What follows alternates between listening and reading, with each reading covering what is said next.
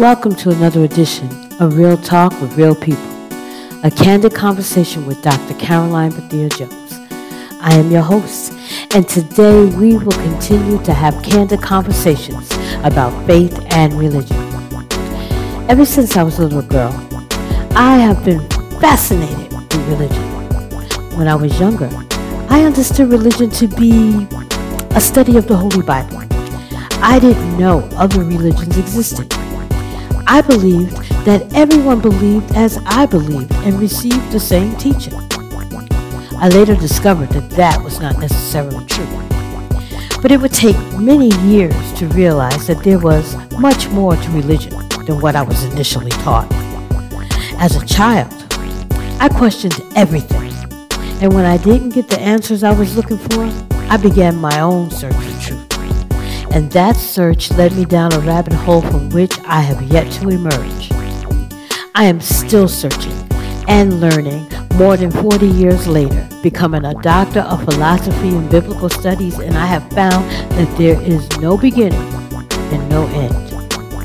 From forever in the past to forever in the future, He is God, and I will never be able to grasp His sovereignty. But even still, my quest for knowledge continues. My returning guest is Mr. Nikaamen, and for the next 3 months, he will teach me something new. We will have amazing spiritual conversations that will continue to guide me on this spiritual journey as I strive to obtain a higher consciousness. And although often called a teacher, there is still a lot to learn, and I am not afraid to call myself a student.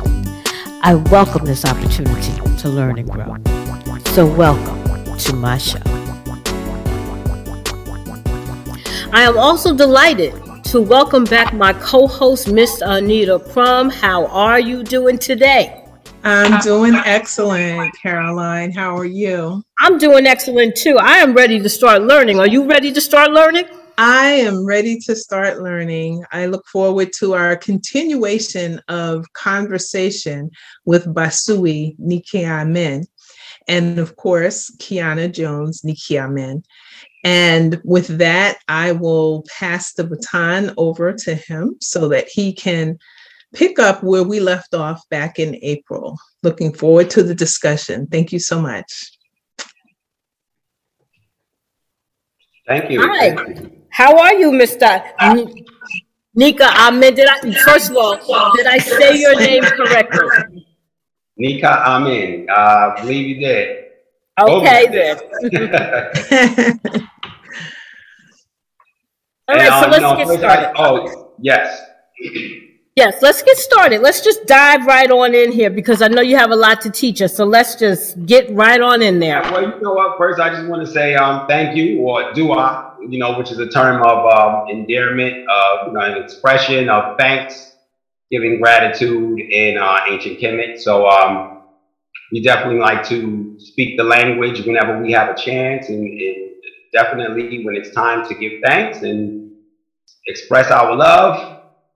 We take an opportunity to do that. So dua, Shay, and thank you. And Dr. Jones, I just want to say thank you for having me back and allowing me once again, especially this time to expound my journey on the studies, on my African spirituality, my journey in studies as a spiritual aspirant in the Kemetic legacy. So thank you for allowing me to have this platform, or providing me with this platform tonight. I'm truly grateful for that. And we are happy to have you. We are the ones who are happy to have you. So thank you for coming back. Right. Yes. So I guess I'll start with just kind of set the scene.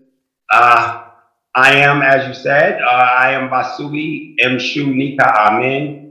I am a high priest initiate of the Shrine of Jehuti Harunepu, where we are committed to promoting, studying, and teaching the legacy and the spiritual practice of ancient Egypt, or what is properly known as Kemet.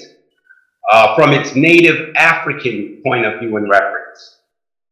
At the shrine, I'm also a teacher of the Medunetia, which is the language that was commonly spoken and written by the people of Kemet. The shrine is founded and it's presently ran by our Kemetic high priest, Mfundishi Jahutimas. The shrine operates out of Harlem, New York.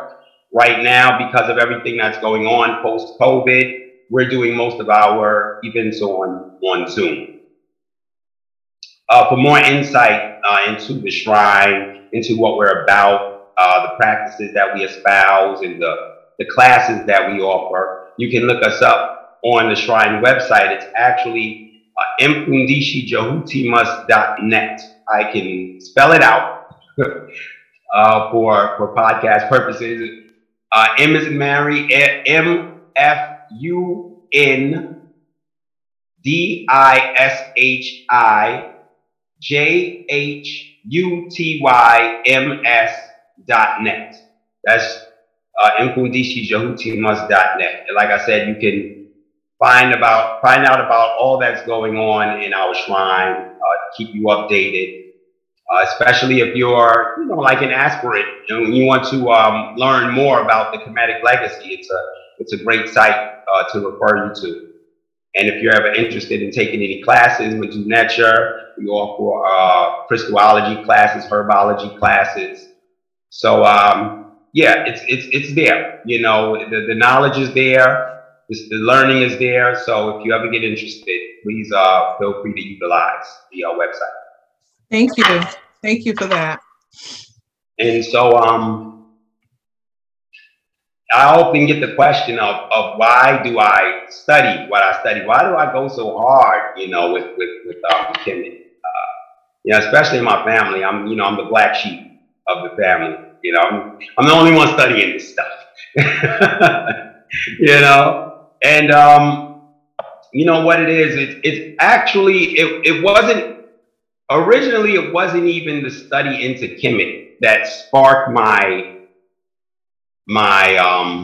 yearning for it, if you would say. But it was actually health that was the link that brought me over into Kemet. There was a key word that I saw that said, "Wait a minute, I got to look even further into this now." But so when I was really getting more health conscious, I was reading books on health. I was watching documentaries on health, learning all about the, recommended daily allowances and, what America says, the RDAs and all of this stuff. And then I read a book by Dr. Laila Africa, and it was called African Holistic Health. I read the book, and then I read his second book. It was called Nutricide, right? And so Dr. Laila Africa teaches what's called ethnonutrition. And basically, ethnonutrition says that as melanated beings, what America says is the RDA, like the recommended daily allowance that a person should have per calorie, on a 2,100 calorie diet or something like that, 1,800 calorie diet, the daily. It's different for everybody, I think, right?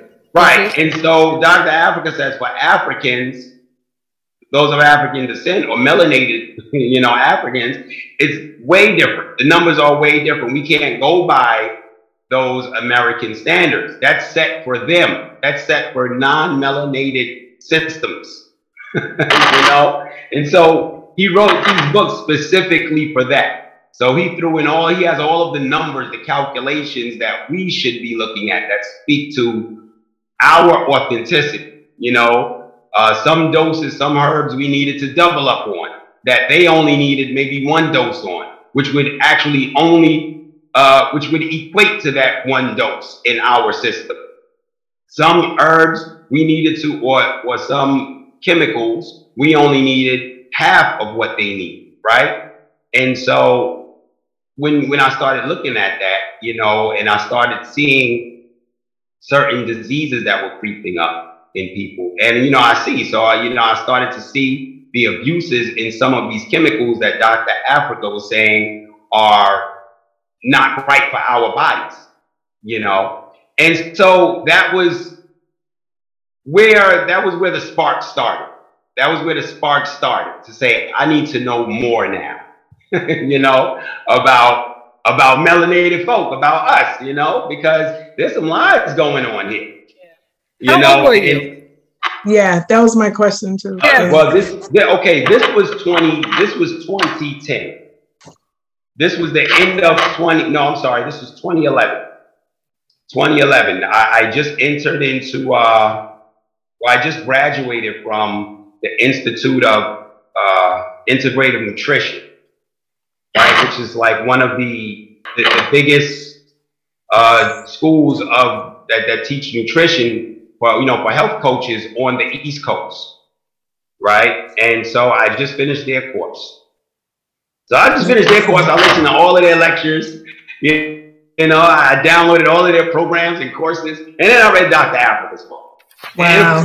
So they were teaching from the Western perspective, and so Dr. Africa turned me into a whole new thought now. He put me in a whole different mindset.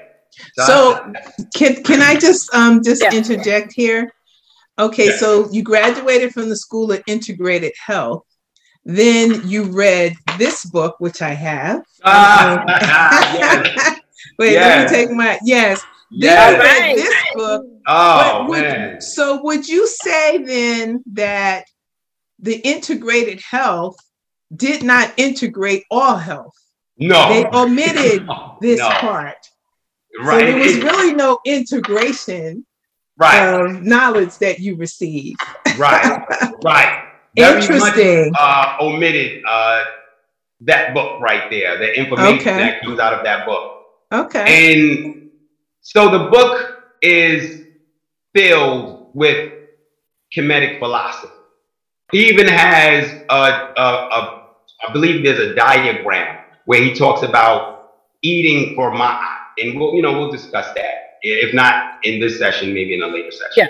Then he goes into African medicine, and so that's when he really gets into Kemet, because he starts talking about there was this he goes into, what did he call him?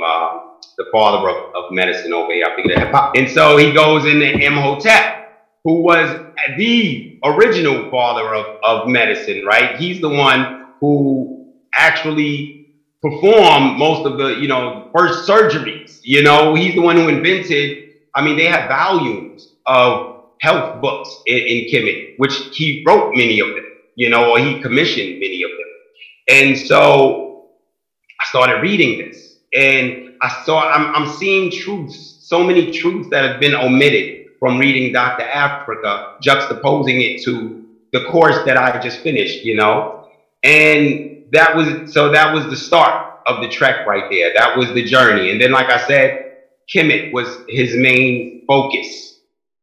And so that right there led me to really dive deeper into Kemet, because I wanted to see what more was being omitted, what more wasn't being told, and not just what more was being told, but what more can I learn? What more can I learn for myself to better myself? Because remember, I went in health to learn how to better myself. I didn't go in it to uncover untruths, or to uncover truths, and so the more and more it led me to Kemet, the more I started to feel, I got into a point where I was just tired of blindly subscribing to someone else's, historical accounts about our history. And it was like my self-proclamation, pretty much, to say, this is it for me. I'm not going back to doing that, And so the more I got into the studies of Kemet, the more I became driven by two things, right? Inspiration and frustration. In the beginning, not anymore. I'm not as frustrated anymore, because I'm doing what I'm supposed to do to alleviate those frustrations, the self-imposed frustrations, right?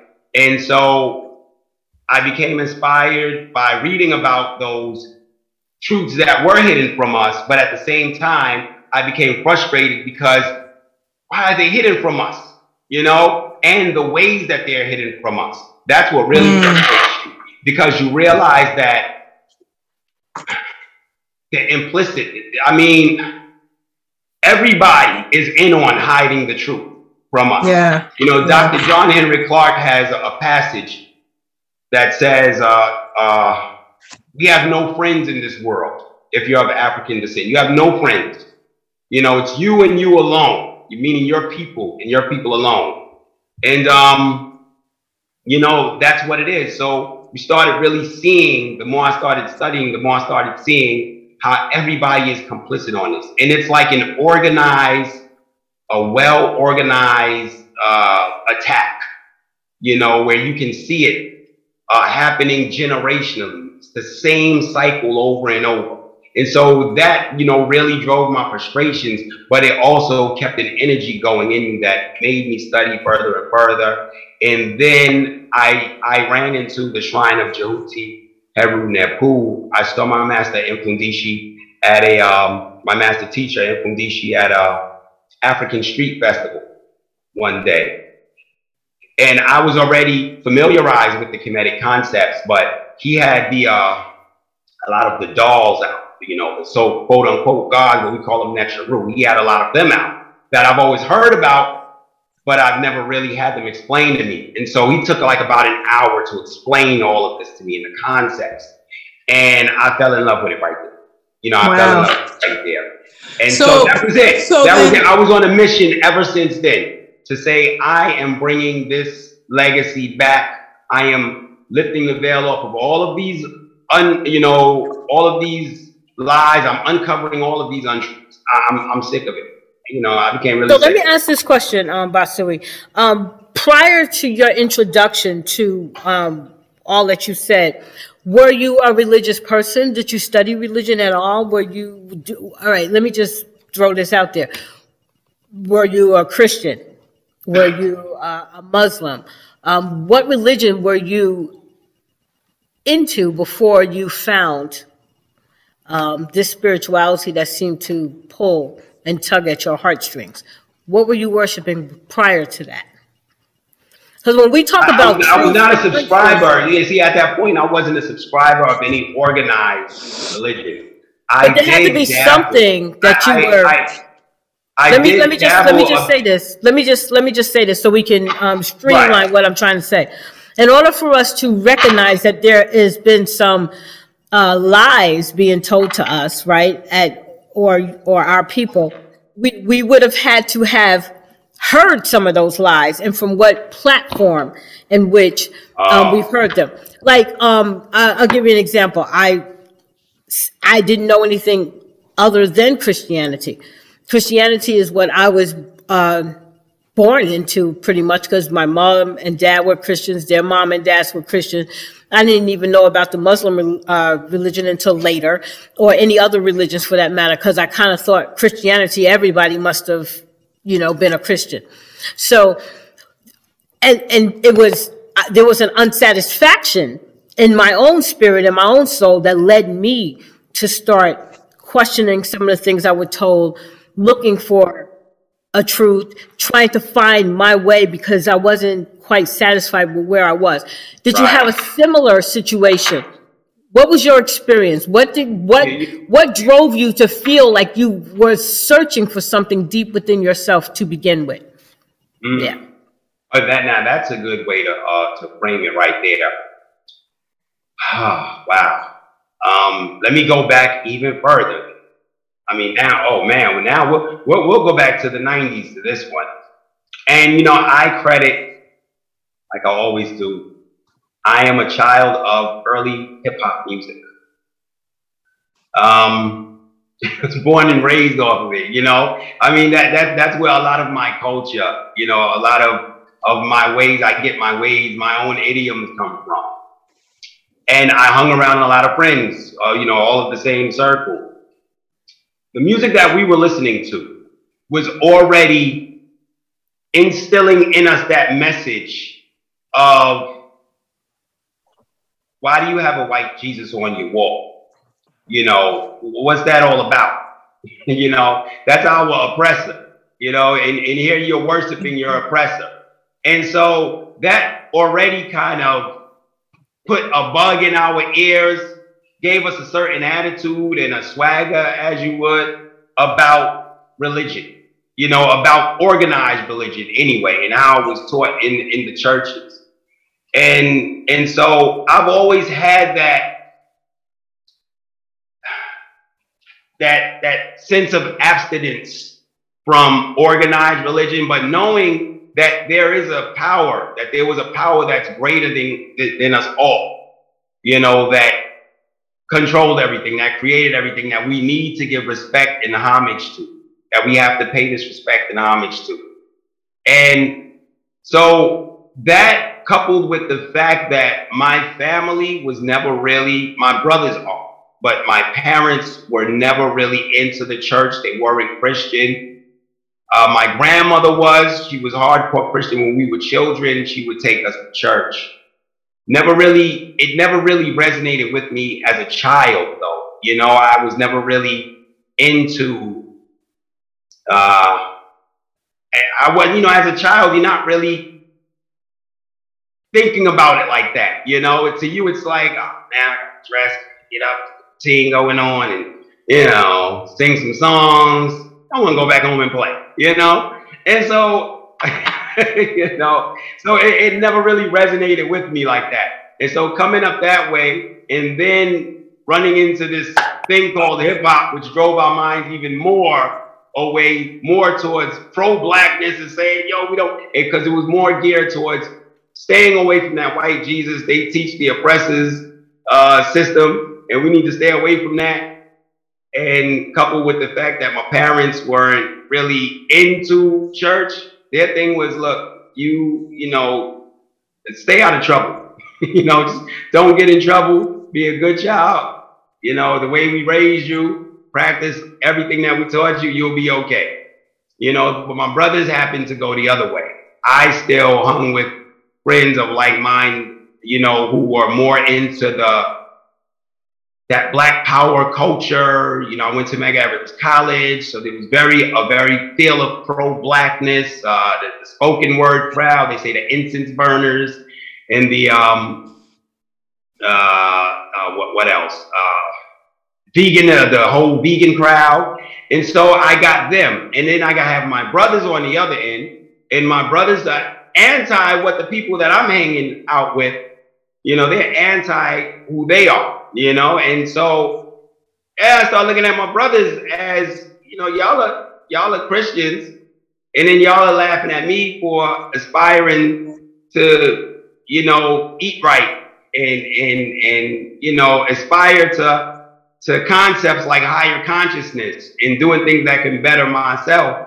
But, you know, y'all are subscribing to what Western medicine and Western concepts deem as, you know, adequate for us to function as Africans. So I was really in my African bag, as you would say. So that kind of really kept me away from that and more towards moving into a more universal minded way of looking at life. And so by the time I really got into my late 20s, 30s, you know, I'm reading more and you know, I'm getting into Malcolm, I'm getting into all of the, you know, more deeper into the pro-black. And look, I'm not saying that Christians aren't pro-black. That's not what I'm saying at all. People who go to church aren't pro-black. I'm not saying that at all. You know, but I'm saying that where my journey, what it did for my journey, you know, how it really kind of drove me into a lane that kind of ended me up into a holistic way of looking at, you know, a life. Okay. So Basui, I think you've done a great job with laying the foundation of what we're talking about, which is why study ancient Kemet. So let's talk about the cultural suppression. It's a well-designed system, as we all know. And under the ancient Kemet, how does this factor into it? What can you share with us about cultural suppression? Anita, one second. Sure. Before we go into that, Anita, if there's Mm-hmm. what I think, I don't want to skip this part because we Sure. have listeners out there who don't even know what this is. Can you Okay. tell us? Let's answer the question. What is Kemet? Kemet. Am I saying that right? Kemet? Kemet? How do you Kemet. pronounce it? Kemet?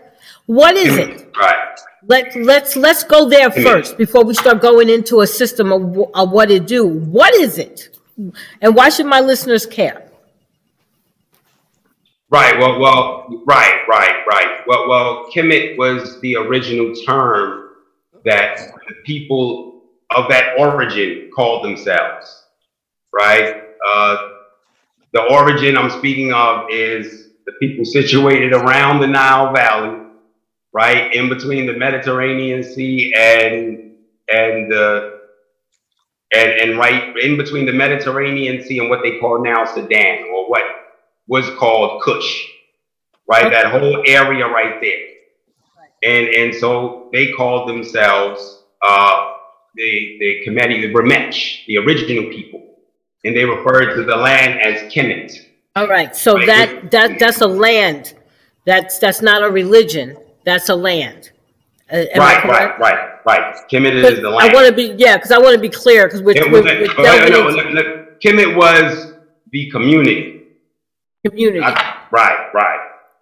Okay. So what is there a religion associated with that land and that No. people?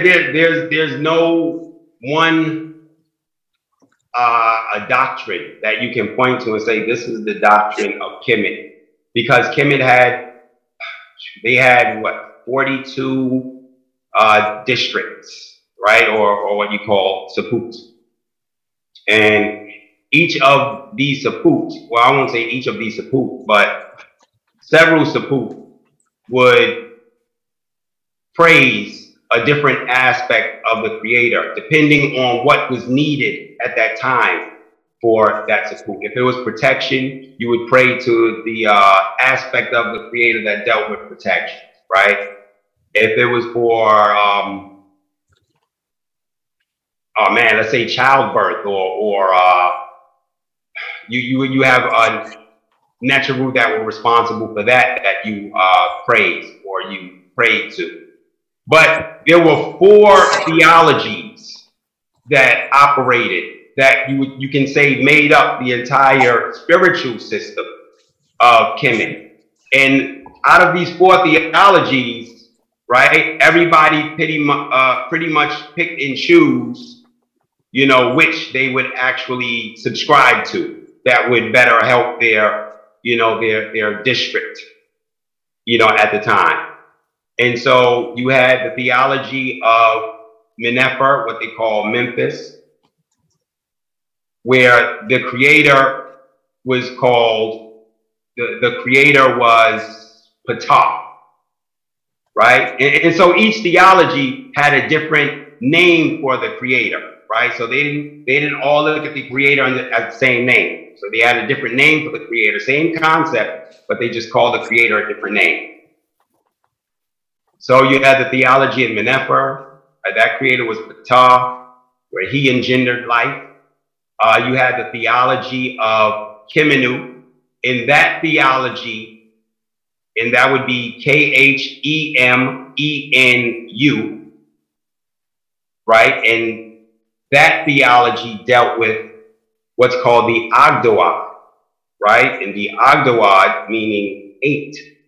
And they were the 8 principles that existed in the pre-created state. So basically, they dealt with the substratum of creation, this theology, right? To let you know everything that goes into, everything that exists in creation started from that substratum. So they didn't even get to they weren't even into the created state. They went into the pre-created state, right? Then you had the theology of Anu, and that creator there would be Ra, one of the most popular creators. And then you have the theology of Waset, where the creator there would be Amen, who would later be combined with Ra and called Amen Ra.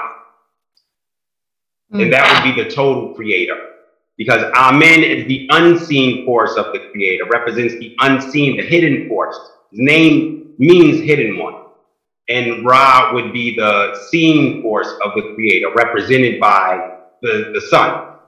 And so Ra's symbol is the symbol of the sun, you know, when you see it in the hieroglyphics. So those would be the four theologies and the four names of the creators that you know, engendered creation for those theologies. Nita, you can ask your question again. I'm sorry I interrupted. Yes. Nope. Okay, so now we understand what is Kemet. Talking about cultural suppression. If we could now just delve into that and share with us. Yeah, you know, I said the thing about cultural suppression. I mean, look, cultural suppression has always been you know, a successful part of. It's like just a step in a successful process of indoctrination, right? And there was always that suppression, that that notion to hide everything that was rich and great about our history, you know, that we were inspired by, or to hide those that we were inspired to be like, you know, hide all that information from us, you know. And then once they suppress us, once the suppression comes, then comes the degradation, you know, and that's the you know, the degrading us to a point where anything that seems promising to relieve us from this state of degradation, we see as a breath of fresh air. And so we'll be quick to accept it. And then once they get to us to that point, and here comes that placebo salvation, right? Now they can start offering us their Western philosophies and their culture, you know, that we'll be indoctrinated along into. And not just that, but then they can repackage our idols, you know, that they've already hidden from us, and they can re-represent them to us in their face. And so now we see that as the mold to follow. You know, our kids see that as the mold to follow. And, you know, with that comes with our invention. You know, they even repackage our invention, sell them to us. And now we aspire to be like the people who have repackaged these inventions. And so, yeah, that suppression is scary that way. And it has always existed in our community for that reason, right? And now when we talk about Kemet, so Kemet is like, man, the major, let's say, the major facet of suppression when it comes to Kemet is Egyptology, right? And Egyptology, they're like like anything in Black history that matters, right? There's always that faction of people that have been commissioned to suppress this information from us. And that's how you have to look at Egyptology. You know, these are generational, you know, groups of Western, European scholars who have basically circumscribed Kemet. Their thing is to study, Egyptology is that field of academics that studies the art, the language, the culture, and the quote unquote religion of, what they call of ancient Egypt, and sell it back to us. Their thing is to repackage it, sell it back to us in a face that we're not familiar with. And so today you won't find a school that is not teaching from books that were written by Egyptologists, right? And I'm talking about from grade school to college, they're still teaching from an Egyptologist book. The curriculums are written to these Egyptologist interests, right? So they're written with the Egyptologist concepts. So we're going to school, we're getting educated on Egypt, right? We're not getting educated on Kemet.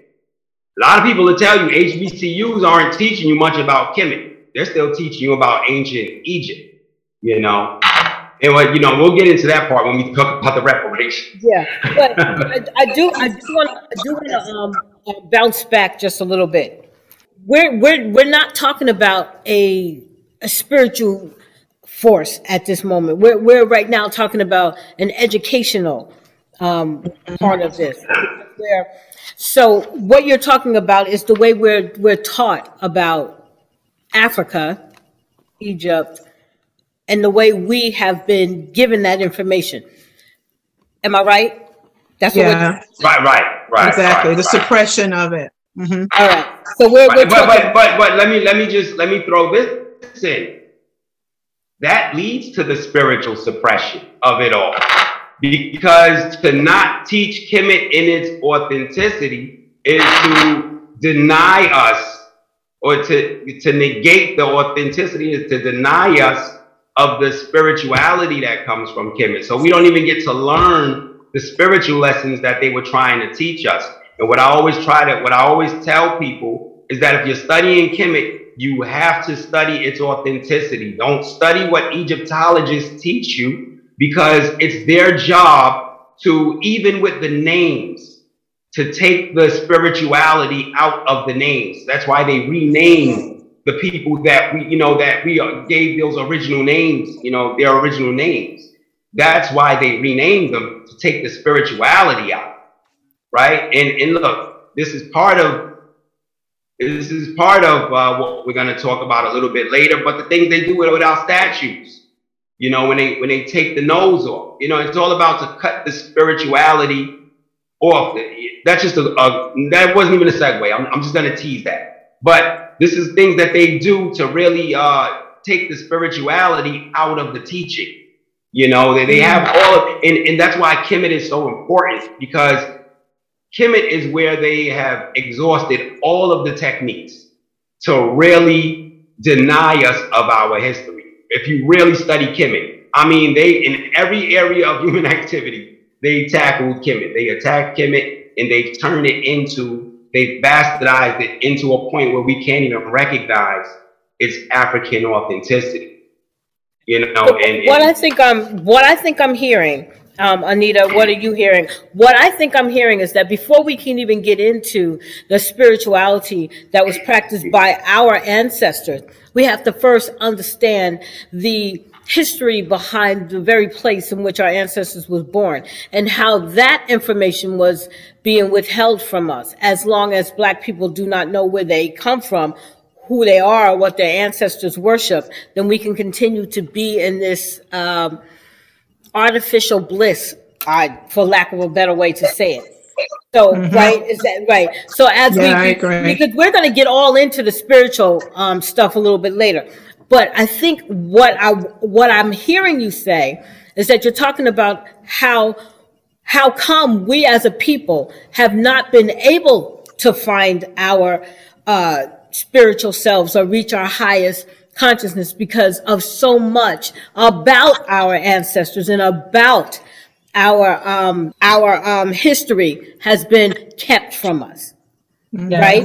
And because that's what I'm getting. Yeah. Yes, that's what I'm getting. I mean, we have been totally bereft of all Kemet. Well, I mean, totally. There's just calling it Egypt lets us know how much we've been bereft. Any concept, anytime you speak on Egypt or anything Egypt, mostly it's in a very Egyptologist way of thinking. It's their way of thinking about it.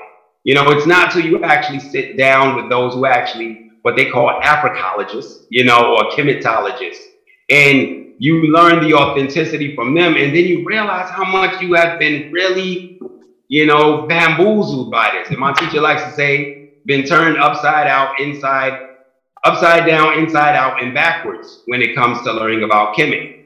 Everything. I mean, almost everything we subscribe to, we think we subscribe to when it comes to Kemet, we really subscribe to some Egyptologist way of approaching or delivering Kemet, disseminating the information, Yeah, and that's the danger of it. And the residue of that danger, is when people don't learn, they don't understand their history. They get mad at the people, like myself or someone who's conscious and tries to put those pieces back together and wants to come to them and say, look, man, we're not learning this the right way, man. We really need to start getting into calling this and addressing this by the proper name, because our people are being bereft, and then so they start attaching these labels to you like a Hotep brother, and they all of these labels that were once words of endearment, they start turning into derogatory words towards you, right? And the thing about Hotep brother is this new thing they started. Whenever they hear somebody talking about Kemet or something conscious, they want to call, here come one of those Hotep brothers, but they don't even understand the history, and they don't even understand that you're using a word that was used as a term of endearment, and at the same time you actually use a word, the N word, that was used to degrade your people, but now you call that a term of endearment, right? And so wow. You see the backward, you see what I'm talking about, upside out, inside out, and backwards. That's the residue of suppressed culture, because now it has us thinking in a way we're not even thinking right. So we're thinking of people who are trying to help us are trying to hurt us, trying to educate us, we want to degrade, and so it's serious, the suppression is very serious. So what does educational reparations look like to you? Yeah. I say educational reparations. I don't even think it can be achieved until we get all of the stones turned and all of the veils lifted off of our history, right? We can't even. We have to first go through a process of resurfacing what has been suppressed, rewriting what has been redefined, right, and putting the original face back to what has been defaced. We have to do all of that first, right? Go inside before we can think about building, right? We gotta first let's put all of the authenticity on the table and all of the truth, and talk about how we're going to disseminate this authenticity, because we can have the blackest school, right? It can be an all black school, black owned, black staff. We can have billionaires and millionaires, black businesses contributing to scholarships, all we want, right? It can look beautiful for the community. But if they're still teaching in a curriculum that's not offering African authenticity, then at the end of the day, it's not reparations, it's artificial reparations, right? We'll still be educating our children to go back to work for the wolves and not be inspired, to do what our ancestors did. Black Wall Street, now we're talking about something that was real, but we just need to get back to that level. We need to introduce authenticity first. It's not there yet. And that was, that's just another one of my affinities to Kemet, because the potential is there because of the severity, that has been done to it, the injustice that has been done to it. So there's so much potential to rebuild, and make it what it was, and to repackage it and deliver it in its right way. And so we have people doing it. We're teaching the original language, and so I think that's the first step. It just needs to be authentic first, and then we can call it autonomy. Like I said, it's not autonomy if it's not authentic. Yeah, that sounds like a large order, a tall order, and getting those things back, because so much has been stolen. Yeah, it's definitely a tall order, and we need to do pretty much fight fire with fire. That's why it's a tall order, because they are throwing everything at us. And, I think that we need, because of the fact that they throw so much propaganda at our history, that warrants us or our history to have, every part of our history should have voices of expertise that are capable of, to providing a buffer to their propaganda. Because I don't think we can anymore just sit by and say, let's just do what we do and forget about that, because they are coming with tons and tons of propaganda. And what we do is just the spark.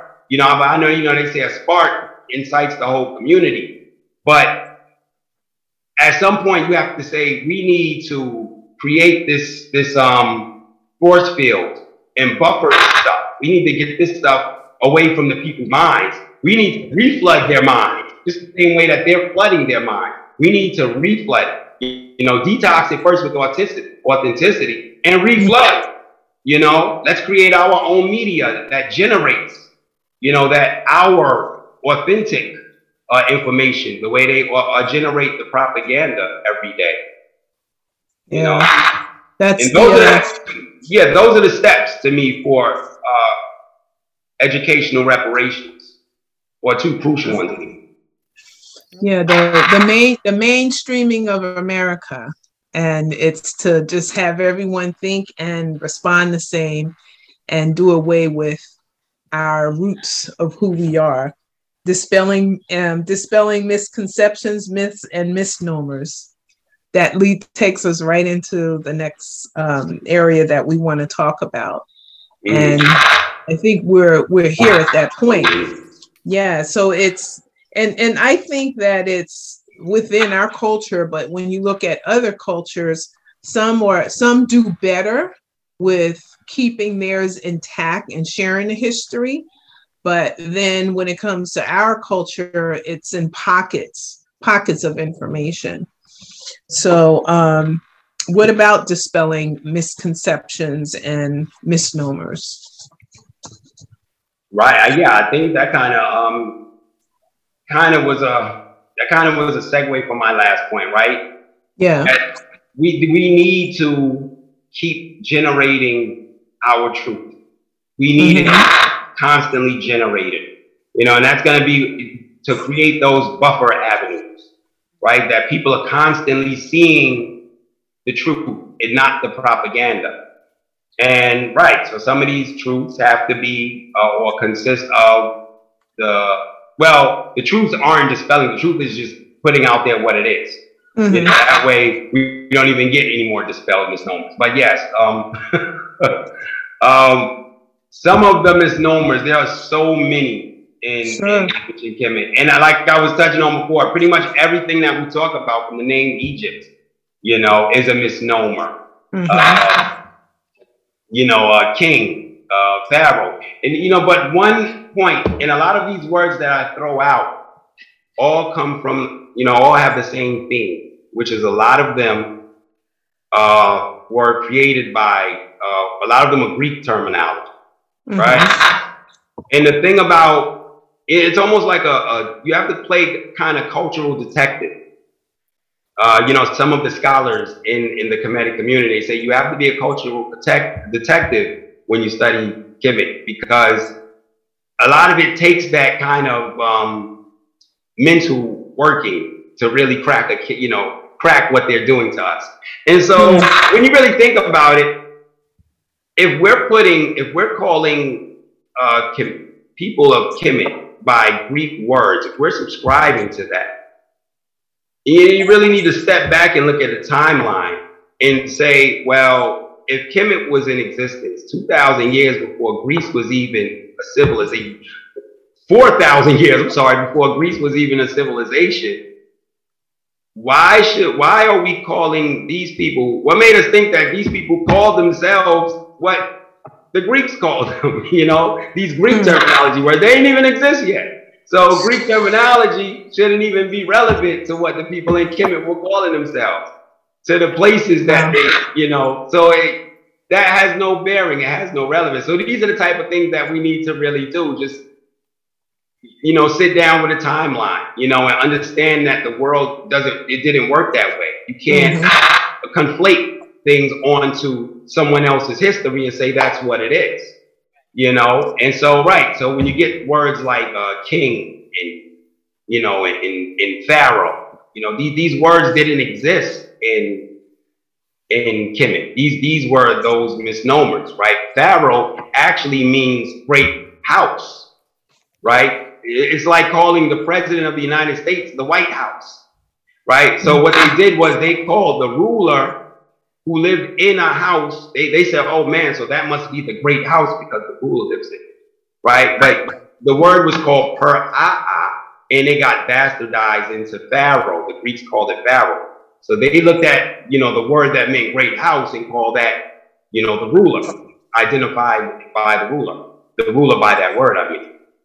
And so, so these are how a lot of the bastardations were happening through Greek invasion. And so a lot of them were, implementing their words on ancient Kemetic words. But another one that the people of Kemet weren't black.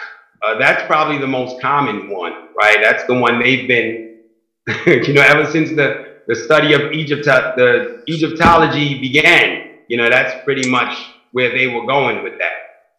And Egyptology, I believe, was created in like the 1800s, if not the late 1700s. But, they've always tried to say that the Egyptians weren't black. And when they did say that the ruler, whenever they try to attribute blackness to Egypt, they point straight to what's known as the 25th dynasty. There were 30 dynasties in Kemet, right? But it's well known that, now remember, I said that Kemet the border was Kemet, and right south of it was what they call Kush, right? A very accentuated African, country. You know what I mean? And the thing about Egypt, it was more of a melting pot, right? People were coming from everywhere, all parts of it. They came from West Africa. They came from South Africa, And so you got different people looking different. You had different shades. But see, in Kash, what now they call the Sudan, so you had much of that, just that dark hue, And so they attributed that as that's Africa. That's Africans. Anything below that, they all look different. They're not Africans, So they always said the Egyptians were their own race, basically. If not white, they wanted to try to take it for their own, But, and so whenever they referred to the black pharaohs, quote unquote, they would refer to the dynasty when the rulers from Kash, the modern Sudan, came down to Kemet and kicked out the rulers who invaded Kemet, right? So, and they became the rulers now of Kemet, those of the 20, and they were like a family of brothers in the 25th dynasty. They came from the south, from Kash, came down to Kemet. So they were rulers in Kemet for the 25th dynasty. And so what they did was, they called them the Black Pharaohs. See the misnomer right there? So they're saying that's the only time black people ruled in Kemet. That's like saying Marvin Gaye was a mega superstar in the 80s. You say, wait a minute. Okay, he made hits in the 80s, but his rise was late 60s, 70s. What happened to that? What happened to his greatness? And that's what that's doing. So they play with those misnomers and those keywords like that to blotch out a whole part of history. So, how do we get this education? There's a buzzword that's going around right now in the school systems, and they're using the word critical race theory a lot. Right? Yeah. They're using that word a lot to try to, it's my understanding that what they want to do is teach the truth in school. Not, say that one more time, Dr. Jones. I said it's my understanding that the whole idea of critical race theory is to teach the truth in school. Oh, the truth. Okay. Yeah, it was just that word that got cut off. Okay. Yeah. And so I'm wondering, because you said a whole lot of stuff tonight. Yeah. And what you're saying is telling me that this is information that needs to be part of the history books that is being taught to our children in the classrooms. It seems like a lot of this information is missing. So for an average person, how would any even stumble across this kind of information to get them interested? You came across this information and it sparked something in you. Can you imagine what would happen if this information about everything that you just said was accessible Yeah. Mm-hmm. in the school systems as young as elementary schools, middle schools, Yeah. so that there can be an interest sparked about searching and finding more information. So this was a very, very good start because this at least points us in the direction of education. So your first session with us on this podcast was about educating our listening audience on information that they were not privy to. Right. Right. So what suggestion would you have to anyone who's listening as to how they can get started, since they can't get started just going to a library? I don't know how. Right. Like I The said, library is so big. If I walked into the library or any, I wouldn't even advise it. where does an average person who is just interested in knowing a little bit more about our ancestors, where do you begin? Where do we start from? Right. Well, definitely the website that I gave out in the beginning, infundishijahutimas.net. This is, I mean, it's a suppository. It's all things Kemet. You know, you really want to learn the truth in how we practice, or how, you know, the spirituality is practiced, how that's been translated in today's times, how it's being practiced, how a lot of that authenticity is still kept. Museum tours, find out who's giving museum tours. Those are extremely helpful. And you can also find out information about that on the website as well. There's a book that I would like to offer. It's called Spiritual Warriors Are Healers, by my Grandmaster Mfundishi Jahutimas. It's a great start for anyone who wants to know about right there, where to start if you are new to approaching the Kemetic legacy, right? That's a book that points you into what is what. It defines so many concepts, the foundational concepts that you'll need to know before you should even think about moving further into your studies. You know, in terms of knowing the Netcharu, concepts like the Netcharu, Ma'at, you know. Those are all terms that we'll introduce These are terms that into, because we don't want to give our listening audience so much at one time, because it's hard to digest all this. And I think when something is hard to digest, people walk away and say, I don't really want to deal with this. Right. Yeah, definitely. So we have another guest on. I don't know if she wants to speak at this moment, but I would like to give her opportunity before we close this session, because we're going to have you back next month, because we're going to continue this session.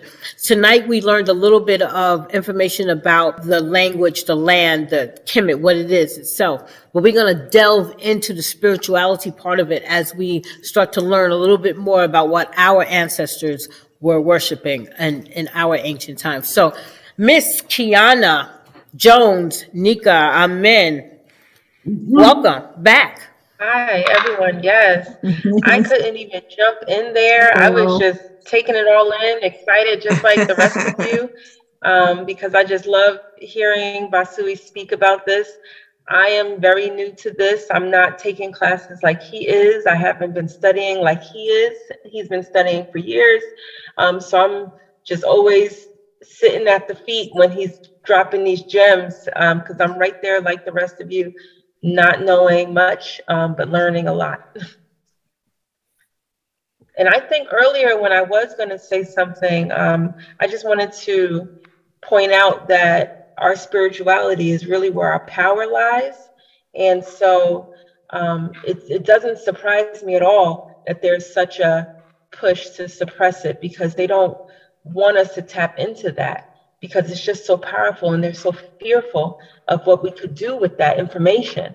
And it's just amazing that even with the leaps and bounds that have been done to keep it away from us, whether we go back to our roots with that, or even the other versions that have been watered down and gotten back to us, such as, some of the organized religions that are more Western.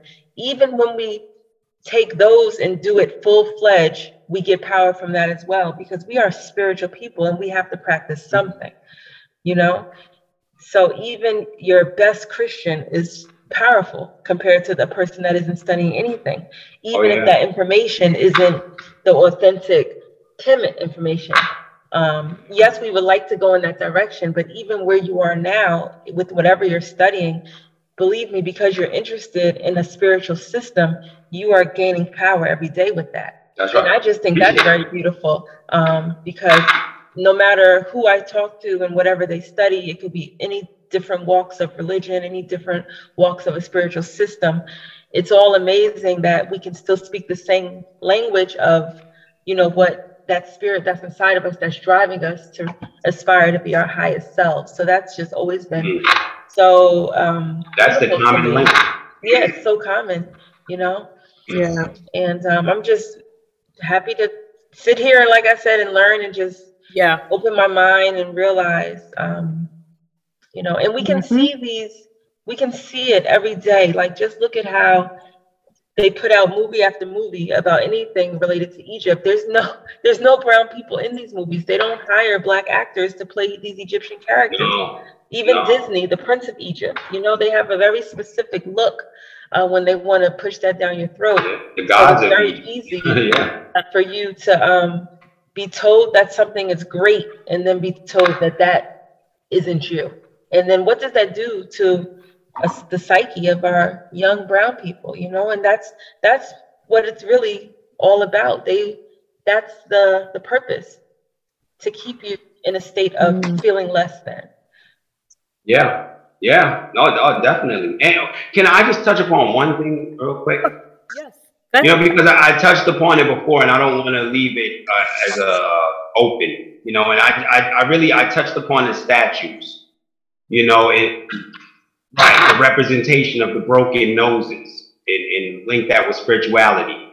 And so, another thing that, the Egyptologists that they promote is this untruth, that the reason why the statues, their noses are broken, because when the statues fell at some point, when they were doing their reconstruction or whatever, they fell and the noses, that was the first thing that was chipped, on their faces, the noses. Well, anyway, so what really was going on is this is an ancient Kemetic practice, which is called the opening of the mouth, right? And you can see this on glyphs. There are passages that explain what's going on, where there would be a priest holding a symbol called an adaz up to the deceased person's nose. And what they're doing is they're giving them life in the afterlife, right? It's a very spiritual ceremony, so they can continue to live in the afterlife. That's what that is, right? So they're giving, the spirit is seeping through the nose, right? So they can be imbued in the afterlife. And so, obviously, when those who chipped the noses off heard about this story, they understood how spiritual we were as people, and they thought that, they relate through their deceased through the nose. That's where the spirit, that's the communication of the spirit, the portal. That's where the spirit enters. And so when the statues were made of the rulers, most of these were rulers that we're talking about. When the statues were made of these rulers that you can see in the Metropolitan Museum or wherever, the noses are broken off. And the reason why is because they figure, well, if we break the nose off the statues, there's no more communication, spiritual communication being the people and who want to communicate with the spirit that resides in this statue, of the deceased person that was imbued, that the deceased person was imbued with. Because if they created a statue with it, the idea is that I'm, retaining you in the afterlife, and you have that spirit inside of you, and I can communicate. This is what they're thinking, right? And so I need to break that nose off so I can cut that spirituality off. So we have to understand it's such an assault on our spirituality, from the changing of the names to the breaking of the noses. It's like so embedded in Kemetic culture, and I just wanted to that's fine, and we'll go further into that when we go further into our spiritual concept. So Anita, would you like to say anything in closing so that we can begin to wrap this up? Yes. So ancient Kemet, I believe that this story has to unfold. The education has to get out there, and from the beginning, it's been a well-designed system, and withdrawing, keeping hidden, erasing, making their own, everything that you can think of in terms of erasing the past of a group of people, which is us, African Americans, Blacks. It's been done, and it continues to be done. And the more we get away from it and not do anything about it, then it's like it'll never be recovered. So I think that this is a great mission that you are on, Basui. And I know that you will rise and get this information out there. It's very passionate for you, and just honored to be here on Real Talk with Real People this evening, sharing this insight with everyone. You and Kiana, you're great sources of information, and I look forward to our next session. I want to thank you all for showing up and speaking this evening. You have been listening to another edition of Real Talk with Real People. We will be back next month, and we will continue this conversation. I want to thank my guest, Mr. Basui Nikaamen, and his lovely wife, Miss Kiana Jones Nikaamen. We will see you all again next month. Have a good evening.